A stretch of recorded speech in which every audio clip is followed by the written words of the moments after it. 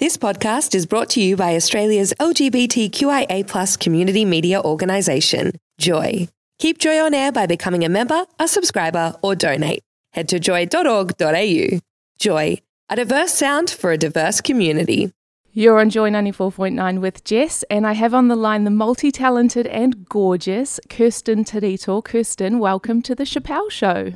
Cool, hi. Now, I say multi-talented because I guess Melbourne audiences may remember you as being part of the Lion King production that went on to tour Southeast Asia a few years ago. Tell us, what was it like to be part of such a huge stage show phenomenon like that?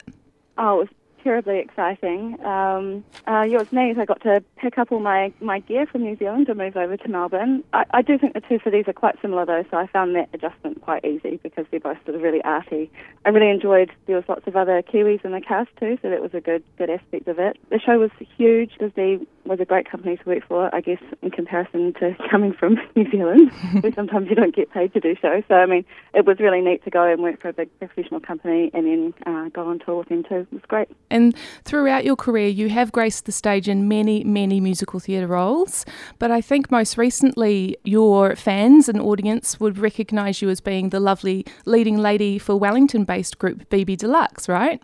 Yep, that's true. That is true. Tell us about them. It's a group that my husband and I have together. We just sort of wrote a whole heap of songs. Yeah, we've been sort of whittling away with that sound for the past few years now. And yeah, we're hoping to release our album soon. And what is the BB Deluxe sound? I guess it's a sort of mix of urban, hip-hop, kind of mash-up, bit of pop, bit of soul. I guess, I don't know if you've, be familiar with the Wellington sound, but we have a lot of jazz musicians here. There's a jazz school, so a lot of the musicians end up settling here. Mm-hmm. And so it's often just a huge mashup of musical styles. And you've mentioned James, and I guess it's part of this hugely talented partnership that you do have with your husband that took you back to Australia more recently, when you got to share the stage with the Aussie hip-hop legends Bliss and Esso at Brisbane River Stage. How did that come about? Oh, it's a funny story. My husband is Bliss's first cousin, and so James and Bliss have been working together, or had been working together years and years ago before Bliss and Esso started. Yeah, they've always wanted to do something together again, and so Bliss just called up and said, "Oh, James, can you come over and play?" James went on tour with them on their full running on air tour, which was really awesome. And then I just happened to be over there, and they said, "Hey, Kirst, do you want to jump up and have a jam with us?" So I actually got to play at Festival Hall in Melbourne, and they took me up to Brisbane as well for the River Stage. Wow, that's fantastic. But what I really want to talk about is if we fast forward to just July 2012, a month ago now, you released your debut solo album. Now, tell us about this album. I don't know what your Māori contingent is like in Melbourne in terms of, music and stuff, but I decided to record my first solo album all in Te Reo Māori. Style-wise, I mean, obviously language-wise it is in Māori, but style-wise, if people are open to listen to world music, I guess, we've got sort of some hip-hop flavours in there, R&B, soul kind of stuff. Mm-hmm. So yeah, I worked on that for about a year, just writing, doing the demos and stuff, and I was really lucky to get some funding back here in New Zealand to help produce the album. Yeah, so it's all done now. We finally released it, had our release parties and stuff, and now we're just working on getting some more gigs. And we do have a really strong Kiwi contingent, especially here at Joy 94.9. Even our general manager is a Kiwi, so we've got a good representation. And I can't wait to play your album throughout the station. I know you're going to get heaps of support. But when you decided to do this all in Māori, were you concerned at all about there being a language barrier, or were you specifically targeting maybe a Kiwi audience or a more world music kind of audience? A bit of both, really. I've been, working within the Māori music genre for quite a few years now with another group called Y. They're not that well known, really, in New Zealand so much, but they've had a lot of international success.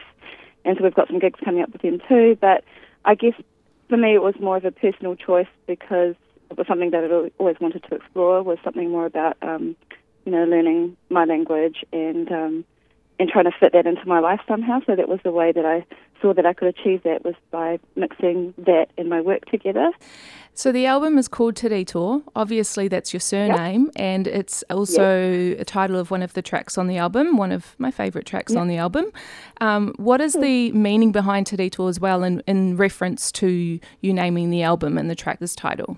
So the word Te Rito to me, when I used to speak to my father about it when I was little, he used to tell me that the meaning of Te Rito was little sprout, and he used to just call me Te Rito, And so that was directly translated. It means new growth or growth point.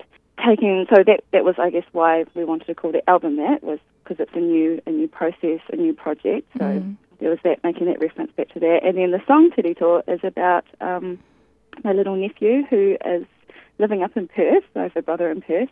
He was born prematurely, so the song is just talking about him and encouraging him to grow up and see his parents and reach for the sky.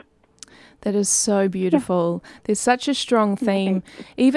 Even for listeners who don't understand te reo, to be able to listen to this album, it's almost like you can put your own story to it, because your voice is just so beautiful and it carries you, and the music is fantastic. And there's a lot of diversity in there too. It's a real Pacific flavour, but it's funky and it's soulful and it's beautiful.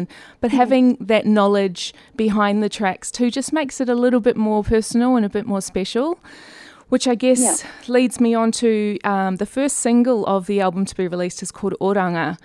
Can you share with us the inspiration behind this track? I guess this one has a bit, it came from more of a sad place, this message, but then we really wanted the song to be uplifting. The song, Oranga, means alive or to be alive.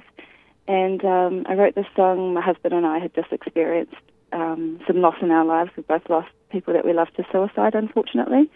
So this song was talking about those experiences and then sort of resolving it by saying, look after one another and really appreciate life as it is. Don't let it pass you by, I guess. Such an important message, and I, for one, thank you so much, you and James, for being so strong and to be able to share your experience and to get this message out there, because it couldn't be more important. And you're right, the track is really upbeat and really poppy, and it's just such a positive way to deliver such a serious message. So thank you for that. Yeah. So thank you. So Kirsten, you've been extremely talented and musical your entire life, I believe. What were your main influences? What were your main influences as you were growing up that guided your career? Oh, my main influences, I guess, having the kind of parents that were very encouraging, I guess like your parents too, because we know each other. But Mum always encouraged me to go to dancing lessons, do singing, get out there and experience life, and do as many things as you possibly can. That leads for quite a rich life experience, I think, and it means that you sort of set out to achieve, I guess, what you want. So I guess my parents had a strong influence on me in that way. I've always really been into music too. So I had my big brothers. I used to raid back in the day, their record collection, showing my age. So there was lots of Whitney Houston and lots of Mariah Carey and some old school hip hop too, which I was really into. So I guess those things. You've had such a diverse range that in your career. Is there anything musically that you haven't tried yet that you want to? We've got another album that I'm working on with a group of friends, which is all going to be in Te Reo Māori as well, but it's completely vocals. We're not using any instruments at all. Our voices are going to be our instruments. So it's a group of 5 of us girls, so we're going to be working on that soon. So that's interesting, exciting. I'm looking forward to doing that. And I'd also one day like to really work on a jazz album, or developing my jazz skills a bit more. So this week on The Chappelle Show, we're showcasing Kiwi music and your fantastic album. Tell me, who are your favourite Kiwi artists at the moment, because I'm a little out of the loop. I'm really enjoying Holly Smith's album that she did. It's called Band of Brothers, and she did that with another Wellington-based artist, Mara TK, who's also part of a band called Electric Wire Hustle. So I'm really enjoying that. It's a really different take on Holly's sort of soul stuff, I guess. There's still lots of soul elements in it, but she's really gone, I guess, for a more electronic kind of feel. So I'm really enjoying that. And Maratike did most of the production stuff, I believe. So with all the writing and recording and travelling that you do, you're a busy lady. What does Kirsten Te Rito do for fun these days? I've got 2 big sons, so I really love hanging out with them. I really enjoy going to watch them play rugby. So that's what I've been doing every Saturday morning, which is a bit of a headache if you've been working the night before. But I try and behave myself these days so I can get up early and go and watch rugby. That and a lot of family time. I really spend a lot of time with my family. So, those things. I do believe congratulations are in order because you've been nominated as a finalist for the Waiata Māori Music Awards. What category have you been nominated for? I don't want to sound like a show-off, but I've been nominated for 5 categories. So I have to try and think of what they are. One is Best Songwriter, Best Female Solo Artist, Best Pop Album, Best... and 2 more that I can't think of off the top of my head right this very minute. That is so fantastic, and there's nothing I would be showing off because it's such a huge accomplishment, and I'm just so proud that you are being recognised, and you're also nominated with some big names. So huge congratulations from all of us over here in Melbourne. Oh, thank you. Yeah, I'm just really excited to be, a finalist alongside some, as you say, some really awesome artists. So, I mean, just to be there is a true honour for me. And what can we expect from you in the future? What's coming up? Will we see you over here in Melbourne? Yes, definitely. We are coming to the Australasian World Music Expo, which is on every year at the Melbourne Arts Centre. We've got a small showcase there on this Sunday. So we've got that, and we're also playing some other gigs while we're there. And hopefully some more gigs in the future.